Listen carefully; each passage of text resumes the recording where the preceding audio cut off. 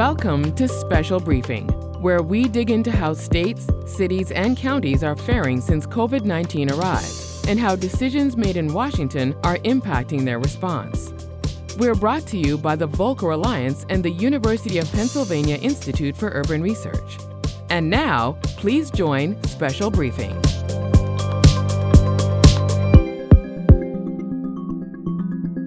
Today, we have a really terrific panel with us. We have former Philadelphia Mayor Michael Nutter, who many of you know from his experience turning Philadelphia around after the last recession.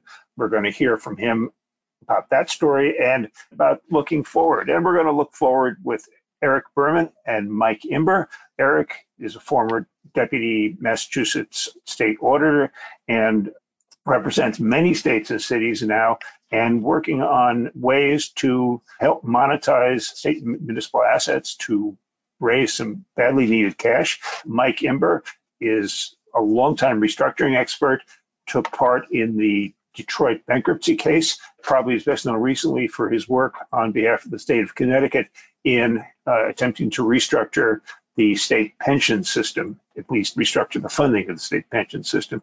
I think we'll have an exciting discussion today. Just a couple of housekeeping details for you.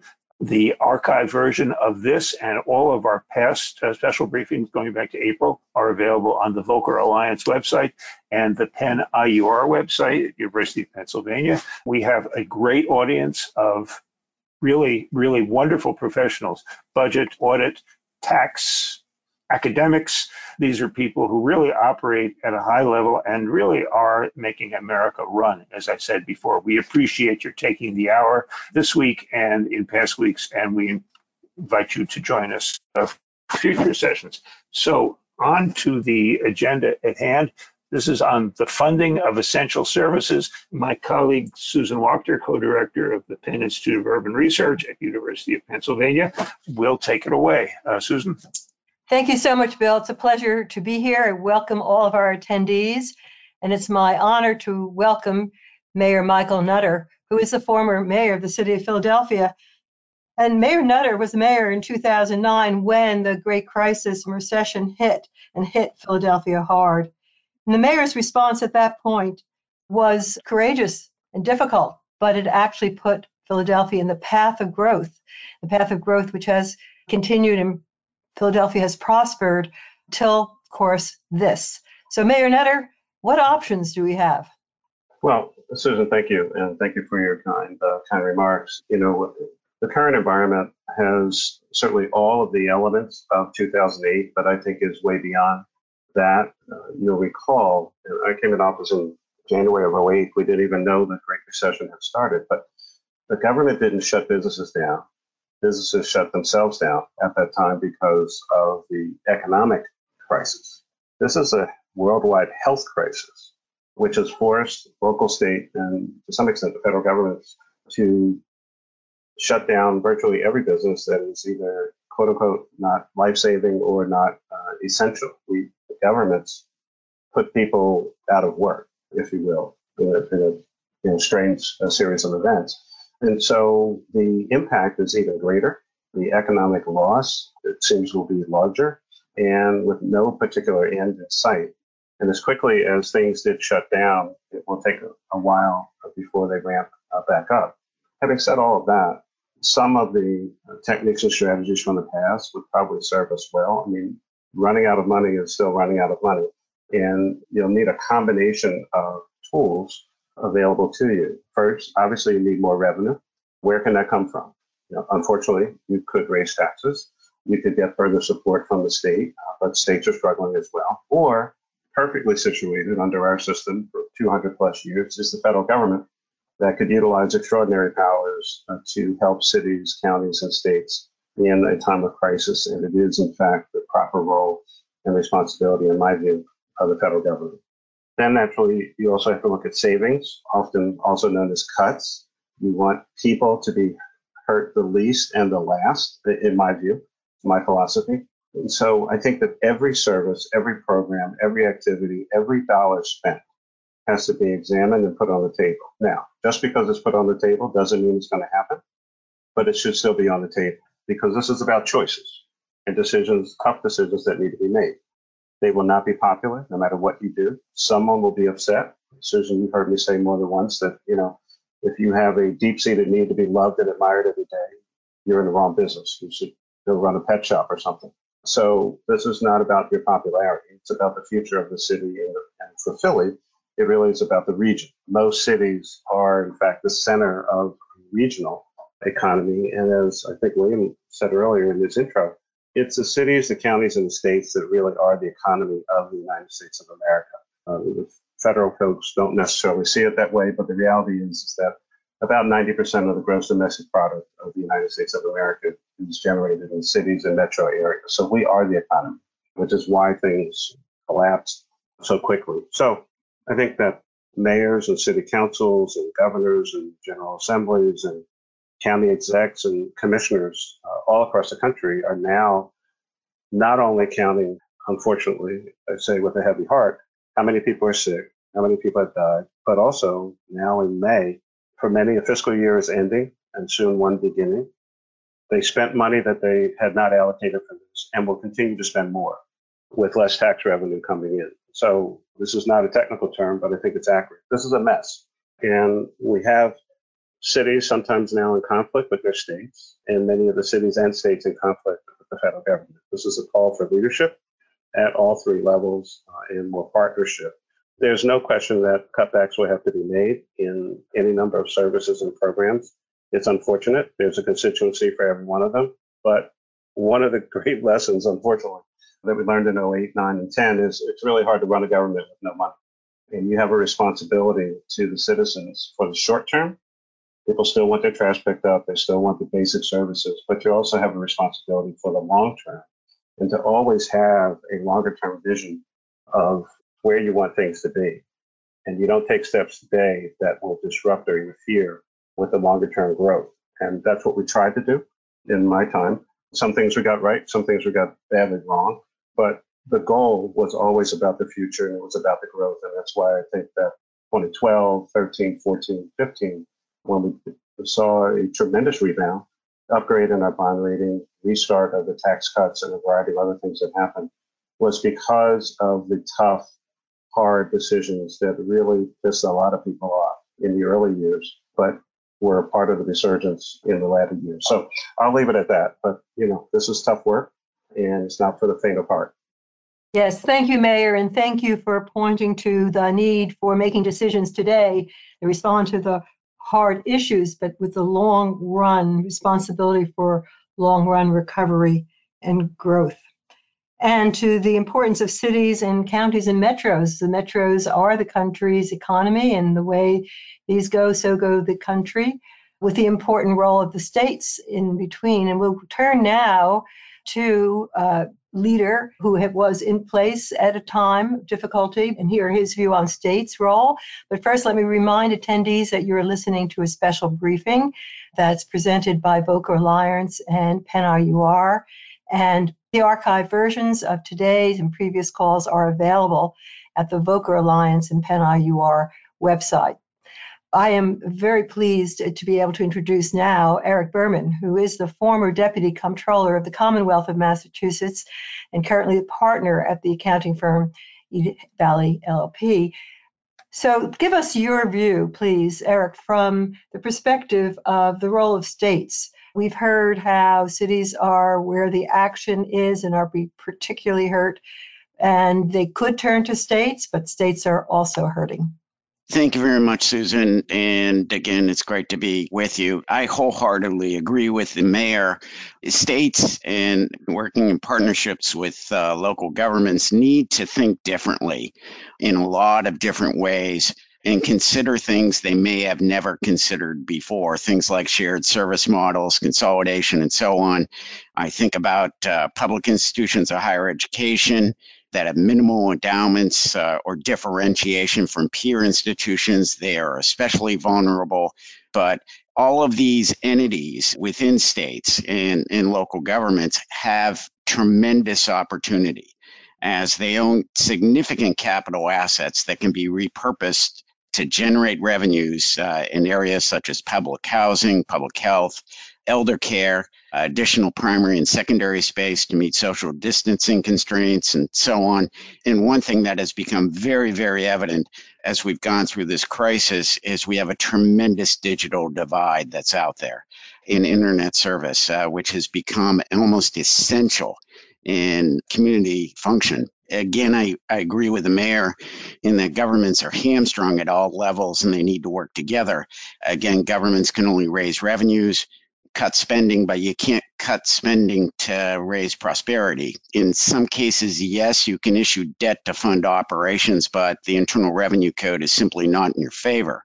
And yeah, it may provide a budgetary resource, except for New York City, because it becomes a liability.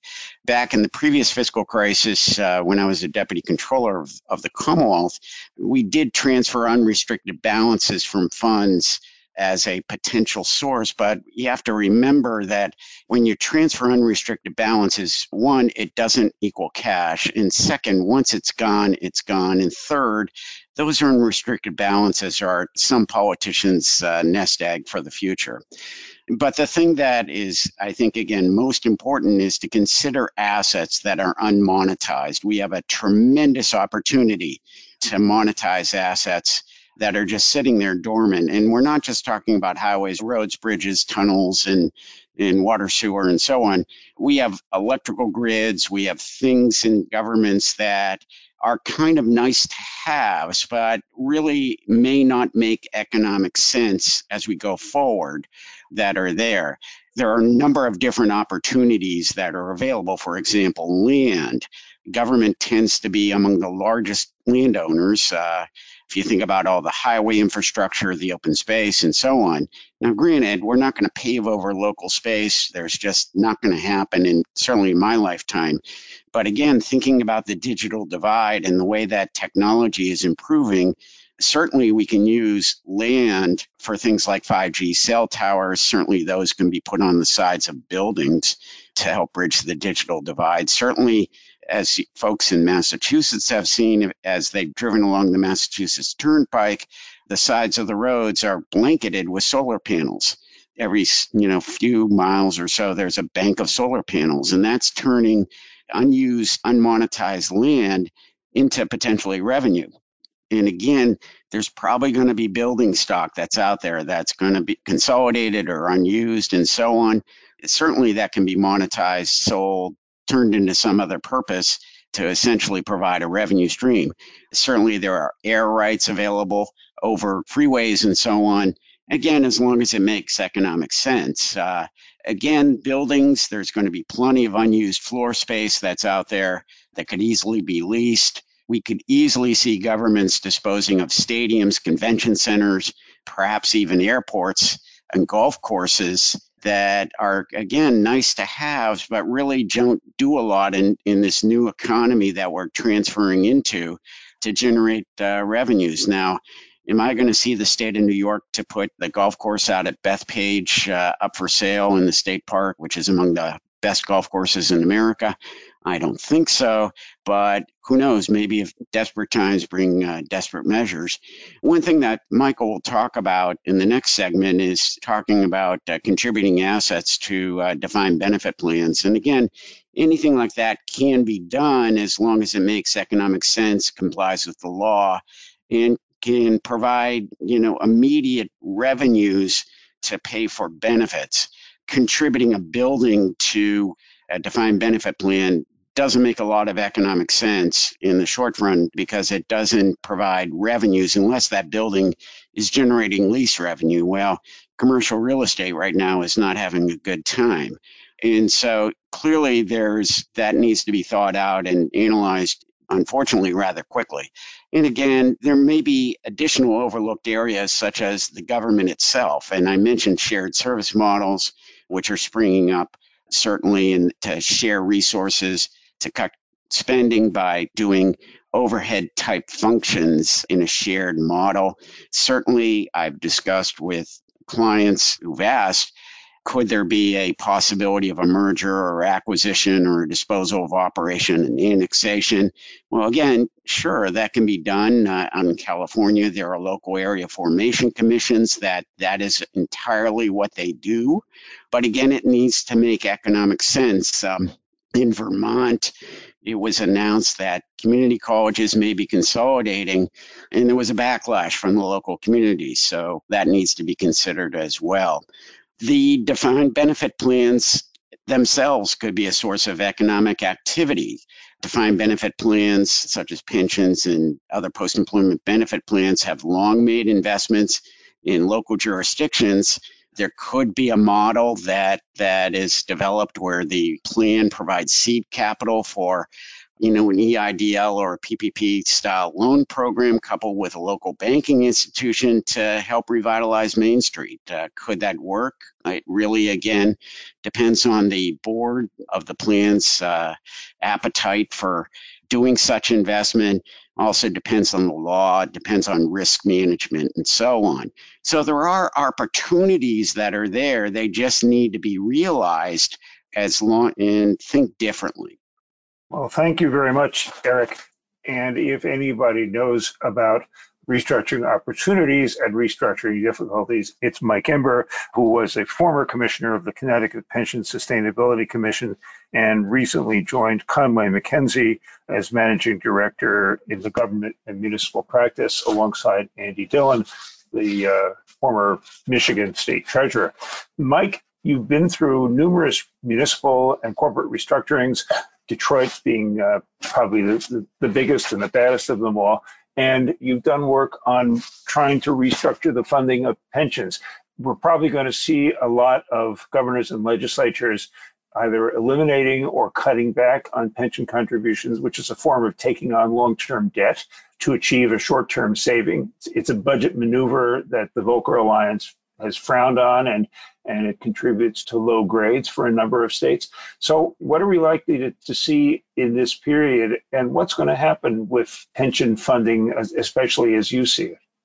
Well, Bill, first, thanks for having me on and very much appreciate the opportunity to speak to your audience. I think that there is an expectation that governments are going to look for creative solutions to bridging their budget deficits this year and next.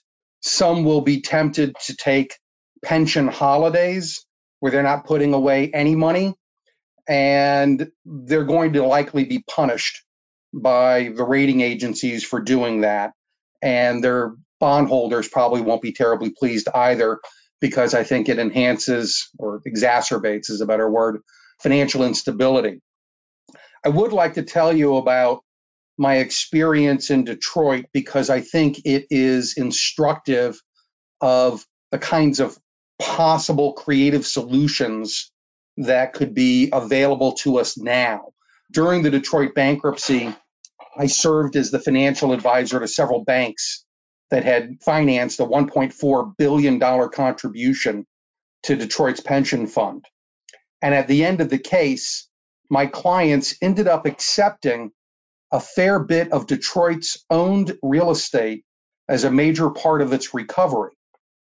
And bankruptcy judge Stephen Rhodes specifically cited the alignment of interests between my creditor clients and the recovery of the city in the acceptance of these assets. And this experience was the catalyst for a concept that I'd like to describe for you that can reduce legacy obligations like pension and OPEB, potentially increase cash flows, and stimulate economic growth. And I would like to echo Eric Berman's remarks. There is tremendous unlocked value in government's capital assets. And let me add to that, I want to target capturing that value to pay down pension debt and even drive infrastructure investment. Eric described how raw land, office buildings, golf courses, stadiums, parking garages, hospitals, nursing homes are just some of the assets that could potentially be put to a better purpose. Even air rights, rights of way, other intangibles are often underutilized. And if the asset is not essential for the delivery of government service, then perhaps there is an alternative and higher, better use. Give you an example. Suppose we have raw land in Pennsylvania that is just sitting on the balance sheet and it's been there since, the 18th century. Its fair market value might potentially be measured in millions of dollars, but it continues to be carried at a de minimis cost on the Commonwealth's balance sheet. If the government could tap into that value and use it to offset unfunded pension and OPEB liabilities, it could have an immediate positive cash flow impact on general fund budgets. It could stimulate economic development. It could create jobs and even grow the tax base. Now, you could capture the value immediately by selling that asset today, but in my experience, that usually limits the value benefit for the government and hands all of the upside potential for that asset to the private sector you just sold it to. There is a way to get the benefit of the value today and the upside potential value tomorrow through a transfer of the asset to the pension. And there are two potential approaches to achieve that goal. The first is that a government could effect an in-kind contribution of the asset directly to the pension. New Jersey did this 3 years ago when it contributed its state lottery directly to the pension. But there's another transfer method that I think is superior, and that's transferring the assets into a trust, which issues ownership shares in that trust to one or more pensions that the government sponsors. It's a little difficult to carve up a physical building between the police and the fire and the civil service pension funds. But if you were to transfer it into a construct I call the legacy obligation trust, that trust could issue, say, 100,000 shares, and it can be easily divided between pensions. Think of it as sort of a specialized real estate investment trust. And the fair market value at the time of contribution can offset the actuarial pension liability and consequently reduce the catch-up payment that the government might otherwise need to budget to pay down the underfunding. Now, a hard asset sitting in a trust is hardly liquid and won't be able to pay down your retiree benefits as they come due, at least not initially. The trust would have to be managed by an independent professional that has expertise in the assets that are placed into the trust. And the manager could be incentivized to maximize the economic value of the assets such that as the value of the trust grows, it further offsets the pension underfunding because the trust is still owned by the pension. Go back to the Pennsylvania raw land example. Assume for a moment that raw land is not suitable for any kind of residential or commercial development. And for the sake of discussion, let's just assume that land is worth $1 million today and it's placed into a legacy obligation trust. The manager could develop that property as a solar farm, and the trust could grant a 50-year lease to a utility to build and operate the solar farm. So now you've taken this dormant piece of land that could be turned into a cash-generating asset that provides green energy. You just made an infrastructure investment. And the economy is stimulated with the initial construction of the solar farm, and it provides jobs because the solar farm has to be maintained every year. And the land value has been enhanced. So in a few years, it might be worth, say, $3 million, further offsetting the unfunded pension. And the cash flow from the leased land can be sent as a dividend to the pension. And later, the land can be sold to the utility because the trust has gotten the upside benefit. Just sell it to the utility. So, in other words, the retirees get the benefit of that upside development value rather than handing it over to the private sector through an outright sale. Several governments have already started looking seriously at this in-kind asset contribution approach. New Jersey gave us an example 3 years ago with the transfer of the lottery. And a year ago, they commissioned a study that hasn't been released yet on evaluating all of New Jersey's other infrastructure assets that could potentially be transferred. City of Hartford, Connecticut, a few years ago made a land contribution to its pension. And probably the single best example we can cite, but we have to look outside the United States, is in Queensland, Australia, where the state of Queensland contributed a toll road to its pension and took a $3 billion credit against its unfunded pension liability. And then they improved the operation and maintenance of the toll road, lengthened the toll road, which increased its toll generating capability. And then 5 years after the initial contribution, sold it to the private sector for $7 billion.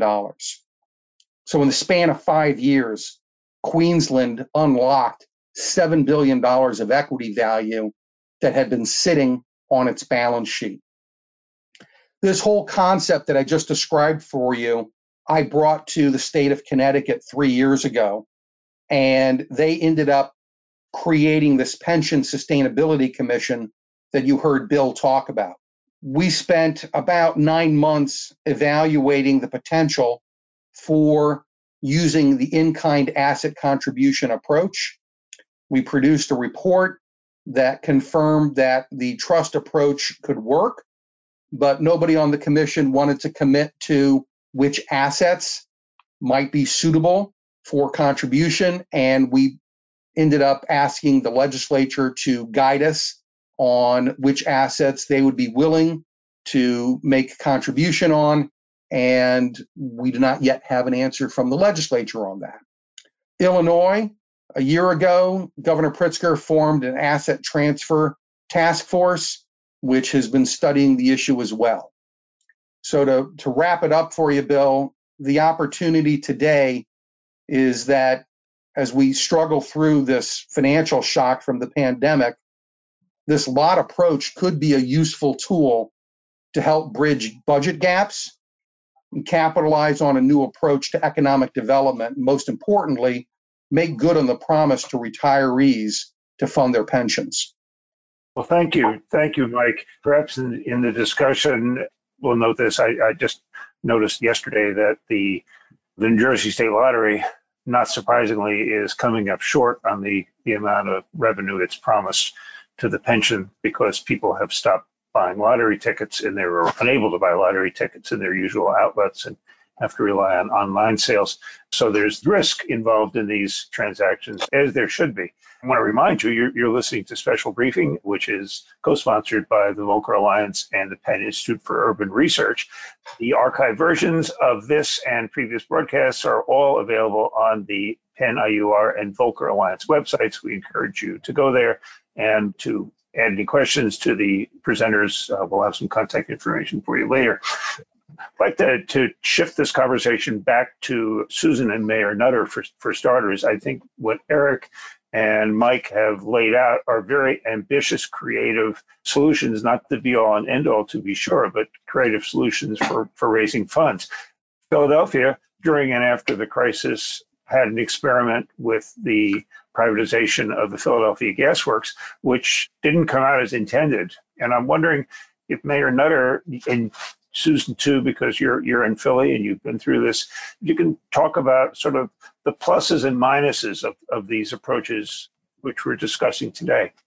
Bill, may I just quickly interject here that I'm particularly, I think it would be helpful for Mayor Nutter to, in responding to this, also follow up on the distinction between cuts that are necessary for the short run and cuts that undermine long run growth, and perhaps some examples, and also the opportunity that may be presented in times of difficulty. Sure. It was mentioned earlier about, for instance, how rating agencies look at some of the things that you do, and the discussion earlier about Detroit. We were very fortunate, and it wasn't me, it was the smartness of the people around me. I mean, we stayed in constant touch with the rating agencies in New York, and maybe we just also benefited from the proximity between the Philadelphia and New York and the three rating agencies. We kept them informed every step along the way. Nancy Winkler and Rebecca Reinhardt both stayed in touch with them. And, for many citizens, like the rating agencies, what does that really mean? For many people, that has nothing to do with the day-to-day services of the government. Actually, they're quite important. When you think about borrowing costs and just the ability to access the capital markets. And so that level of communication, I think, was critical for us, telling them the truth, not really kind of painting always the rosiest of pictures. I think that they appreciated the honesty and the painstaking methods, and that we had plans, quite honestly. They could understand and see what we were doing. They had a story to tell, and you have to tell your story. Again, I often say, if you're not telling your story, nobody else is going to tell it for you. So that's one. Two, as I mentioned earlier, more than likely there will have to be some cuts. You want them to be a little bit of the, what the medical profession believes in. You try to do the least amount of damage, but often, the team would come to me and they'd say, well, here are our options. I would say, well, none of these are good. And they'd say, well, that's the whole point. There are no good options. There are least worst options. And you try to pick the one that has the least amount of damage on the citizenry. And so often there were calls for, severe downsizing. And I'm not making a comment about any other city in the country, but at that time, back in 08, 9, 10, we tried to do everything we possibly could not to lay people off. In the middle of a crisis, putting more people out of work, literally, is generally not the path you want to pursue. But you also need people to do things. How are you going to collect, in many instances, the revenues that, the people who are paying their taxes? You need people to process activity. If the government is open, you still have to provide certain services, essential services to make the place run. And so we did push back in some instances. And, there were some, opinion makers out there who thought we didn't do enough. I appreciate that. I respect that. But you always have to anticipate that there is going to be a better time, or at least bad time, or lesser bad time. And preserving that core of the government, I think, is critical. With regard to ideas, look, I love interesting, creative, great idea as much as the next person. But I also lived, with my feet on the ground and in a real world of people, personalities, and politics. And what is potentially the greatest idea since sliced bread may have no political life to it whatsoever for any number of different reasons. Is it logical? Can people understand it? What are the risks? Who's for it? Who's against it? Who proposed it? Who didn't? Just in a real conversation like we're having, you can't escape some of those dynamics. Is the public ready for it? Is the political community ready for it? Does it have an impact on the union workforce?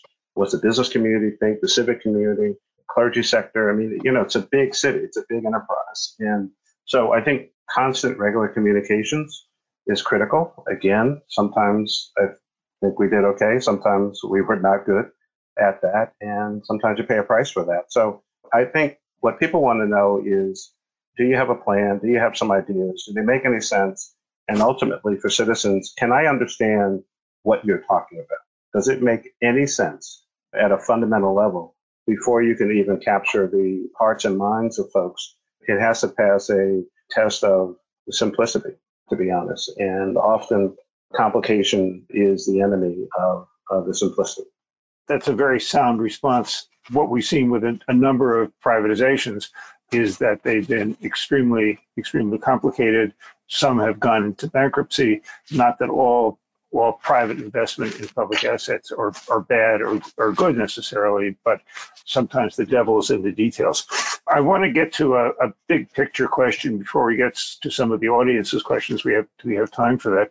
And it's a two-part question, which I hope everybody on the panel will jump in on. The question is, what happens if Congress doesn't come up, if the Senate really doesn't come up with another aid package? Mitch McConnell has already said that the $3 trillion and change HEROES Act that the House passed is DOA. We discussed a $500 billion plan last couple sessions ago that the Problem Solvers Coalition has introduced in both houses. So what happens to states and localities if there isn't another package? And the second is what kind of incentives can the federal government offer as part of its aid package to encourage the type of creative solutions that we've been discussing today? And should incentives rather than penalties be part of a future aid package? Mayor Nutter, if you'd like to take that, and then I'd be interested in Eric and Mike as well. I think the first part, the very short answer to the first part of your question is if the federal government doesn't do something next, specifically, directly, without a whole lot of, like a family call, so say a whole lot of nonsense, the consequences will be devastating for cities, counties, school districts, and states.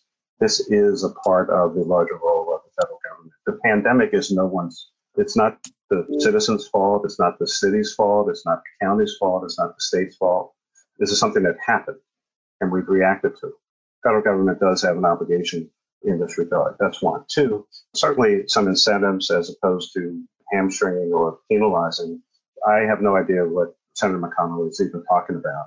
Wild horses couldn't stop them from passing the first $2 trillion paycheck protection program, another 480 some odd billion, whatever the case may be. In the meantime, now we need to take a pause, in his words, for cities and states. This is politics at its worst when policy is really needed. And the alternative, of course, is even worse. Even talk of letting states go bankrupt, and it's just irresponsible.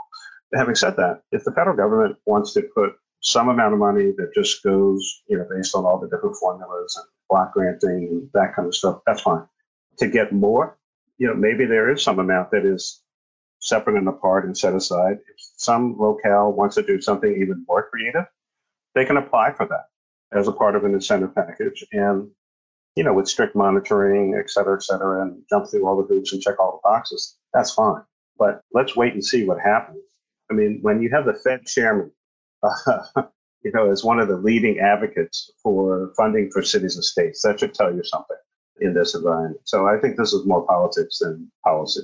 Well, Eric or Mike, your opinions on this? This is Eric. Certainly from my point of view and not my partner's point of view from Eide Bailly, from my personal point of view, what the Senate Majority Leader said was extremely misguided, with a complete lack of understanding of how even his home Commonwealth of Kentucky runs, let alone wherever he lives in Kentucky, let alone how the entirety of the 90,000 other governments in America run from a fiscal perspective.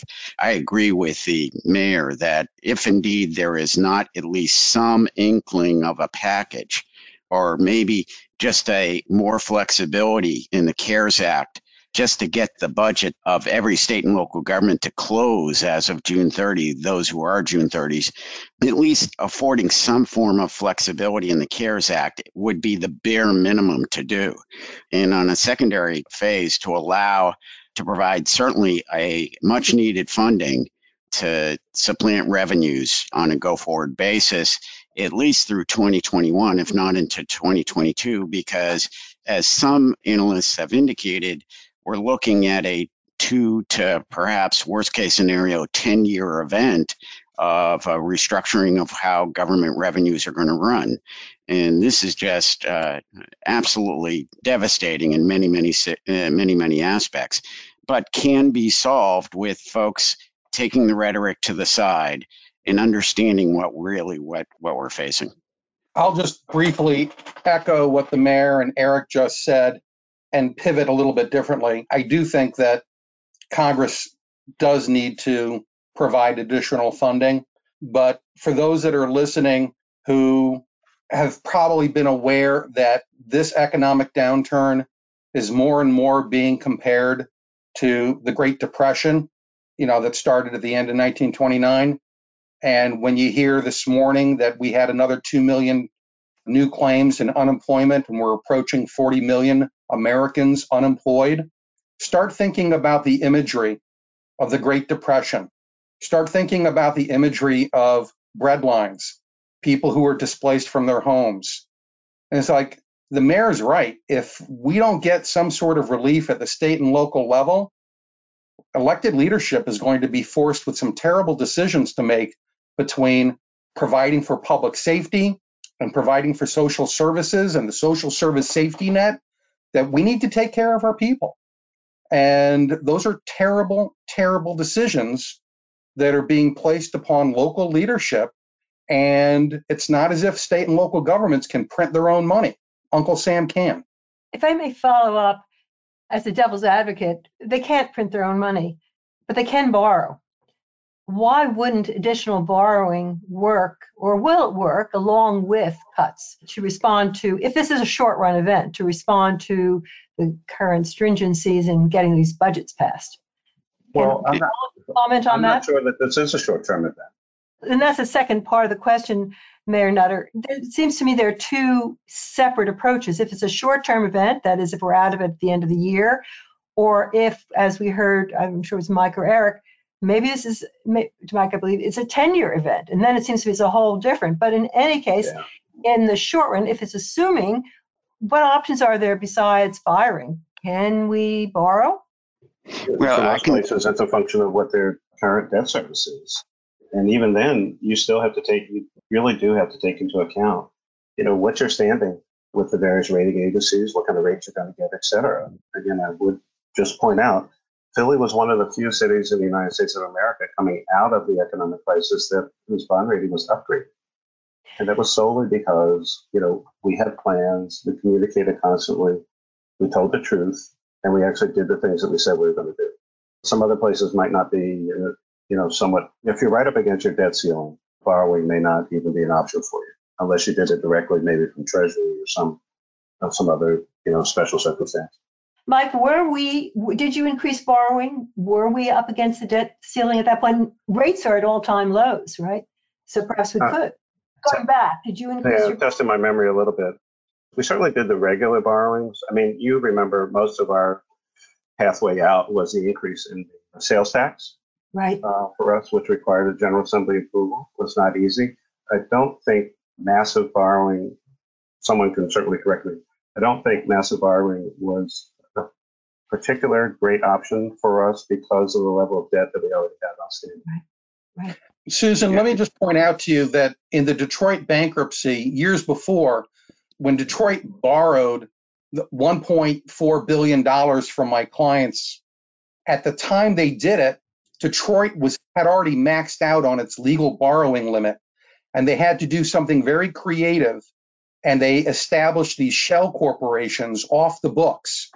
And it was these shell corporations that issued certificates of participation that these banks bought, and those certificates were credit enhanced by an agreement between the city and the shell corporation to match fund the coupon payments, and then it was credit enhanced by FIDGIC and Syncora. And at the time they did the deal in 2006, 2007, it won the award from the bond buyer as the deal of the year. And then fast forward to 2013, that was the deal everybody pointed to that broke Detroit's back. So I don't think borrowing is always a good option. If it's really short term and you've got capacity, like the mayor says, then yes, go ahead. But if borrowing is just an excuse to avoid making hard decisions, you're wasting a crisis. And that's what we have here. As bad as this looks, there is an opportunity in the crisis to take strong leadership positions and fix the problems that have plagued cities and states and look for a long-term vision on fixing it. There's something Michael said that's now triggering a thought, more like a flashback. So I think, Susan, I do think that we may have refinanced our PICA bonds a couple of times, which for the other panelists who may not follow Philadelphia, the big massive borrowing actually helped us the first time in our own economic crisis from the 80s into the 90s, which is how we ended up with the Pennsylvania Intergovernmental Cooperation Authority. That was the massive borrowing, which kept us at a pretty high debt ceiling level in the first place. But we may have, because of interest rates, we may have refinanced that on a couple of occasions and saved some money. If I can just jump in, right now the city of New York is asking the state legislature for permission to borrow up to $13.5 billion through the New York City Transitional Finance Authority, which was a Mayor Bloomberg creation. The question for New York State, which has signaled it may want to borrow $11 billion and extend those loans to Illinois, which is counting on loans from the Federal Reserve to balance its budget. The question is A, how much federal aid will be forthcoming and over what period? And then B, when these borrowings come due, these are very short-term borrowings just to bridge a 2-month cash flow gap. When these bonds come due, will the the issuers be able to repay them. This is what drove Puerto Rico into bankruptcy with $70 billion in debt. States and cities already have at least, states alone have at least $1 trillion in unfunded pension liabilities, more if you believe Moody's or other calculations. I'm just using official numbers. There's a considerable amount of debt outstanding, and it makes you wonder whether we'll borrow very heavily to get over the hump now, but this is at a cost of some kind of painful restructuring later. States can't go bankrupt, as Senator McConnell suggested, but states have defaulted in the past. And the last default, which was Arkansas in the Depression, the federal government eventually became involved in it, helped the state work it out, and actually earned a profit for the feds. So we may be fixing things up today to preserve those essential services, but at a cost of 10 or 15 years down the road. Bill, if I may ask you as well as our panelists, there's an absence of reference, except briefly, to the Fed's option of borrowing at the Fed window. Why is that? The Fed is still working out the details. First, the Fed was proposing very short-term borrowing just to bridge the gap that was created by moving the income tax deadline to July, when most jurisdictions expect income taxes in April. Then it became loans of up to 3 years maturity. Now there's a discussion of the Fed taking on longer-term obligations. The way so far these deals have been priced, the Fed's pricing, because there really haven't been many deals with the Fed, the way these have been priced is at a penalty rate such that it's not particularly economically advantageous to borrow from the Fed. This is an old dictum of central banking that you lend generously, but at a good rate. We're seeing this right now. Illinois sold general obligation bonds about 10 days ago. They paid just about what they would have paid from the Federal Reserve, which is a below investment grade rating type of price. So we'll see that right now that the Fed's pricing is not terribly attractive, but they're a lender of last resort and a backstop for the market. Maybe that's the whole purpose here. The market is $4 trillion, and there is private capital that will take on this risk. You know, and I've also mentioned that the Fed has also put forward this municipal liquidity facility. This is exactly what I'm referring to, Mike. Yes. Yeah, and infuse it with more dollars. And one of the questions, I guess, is whether cities, in some instances, are even aware of that or see it as a viable option. Well, certainly from a conversation I've had with one of my clients, who's a county person, they felt that the rates being offered by the MLF were punitive at best. And that's the way she described it. And, yeah, it was punitive at best. And will the Fed relax some of those costs? I hope so. We're hearing from the Fed, from Jay Powell, the Fed chair, that there's need for fiscal action. So it looks like they may feel as though they've done their share. But as we've heard in our last session or 2 sessions ago, the facility that they've set up, while a good backstop, is not being used, perhaps because of a hesitancy of taking on more debt and having to repay it, because this is not a short-run phenomenon. Perhaps folks could respond to that.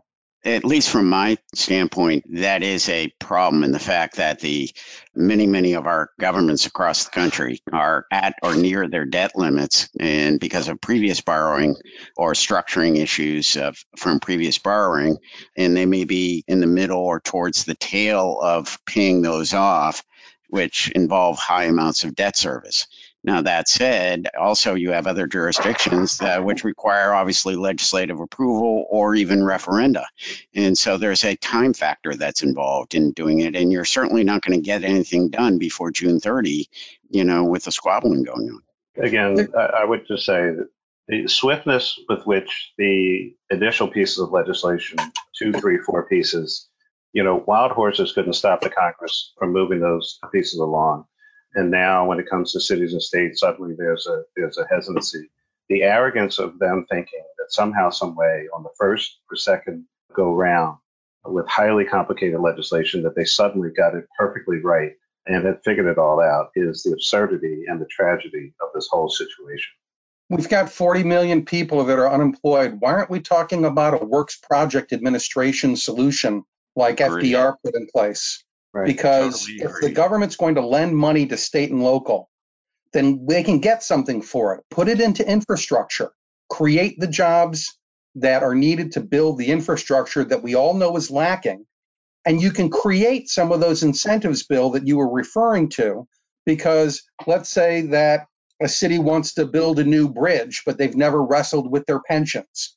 Well, if they put forward proactively, here's what we're going to do to fix our pensions, and it meets certain criteria, then Uncle Sam can lend them the money at Treasury level rates.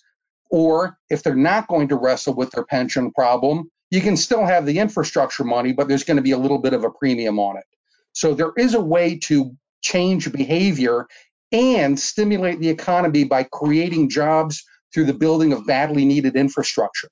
I'm afraid we're going to have to end it there. That's a really That good would point. require leadership. Yes, leadership. You got it, Mayor. Last word, because I think the short run, long run, how quickly can we get this done? Right. Mayor, can you weigh in?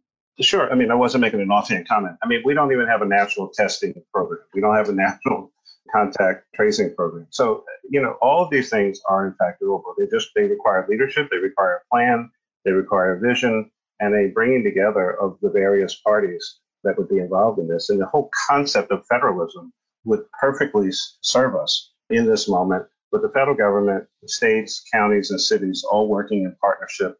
As someone said earlier, put a little bit of the politics aside, because 100,000 people as of yesterday have died in 2.5 months. Let's cut the nonsense out, provide some leadership, and show why America is the great country that it is. Hallelujah. Hallelujah. Well, thank is right. Thank you, Mayor Nutter, Susan, Eric, and Mike. Thank you, listeners. You've been listening to Special Briefing. You've been listening to Special Briefing, brought to you by the Volcker Alliance and the University of Pennsylvania Institute for Urban Research. Every month, we bring you the latest intelligence, strategies, and trends affecting state and local government finances in the wake of COVID-19 and how they're impacted by Washington's unprecedented response. Visit the Volcker Alliance and Penn IUR websites to learn more, stay up to date, and dive deeper into these critical issues. And be sure to subscribe here or wherever you listen to your favorite podcasts so that you'll never miss an insight.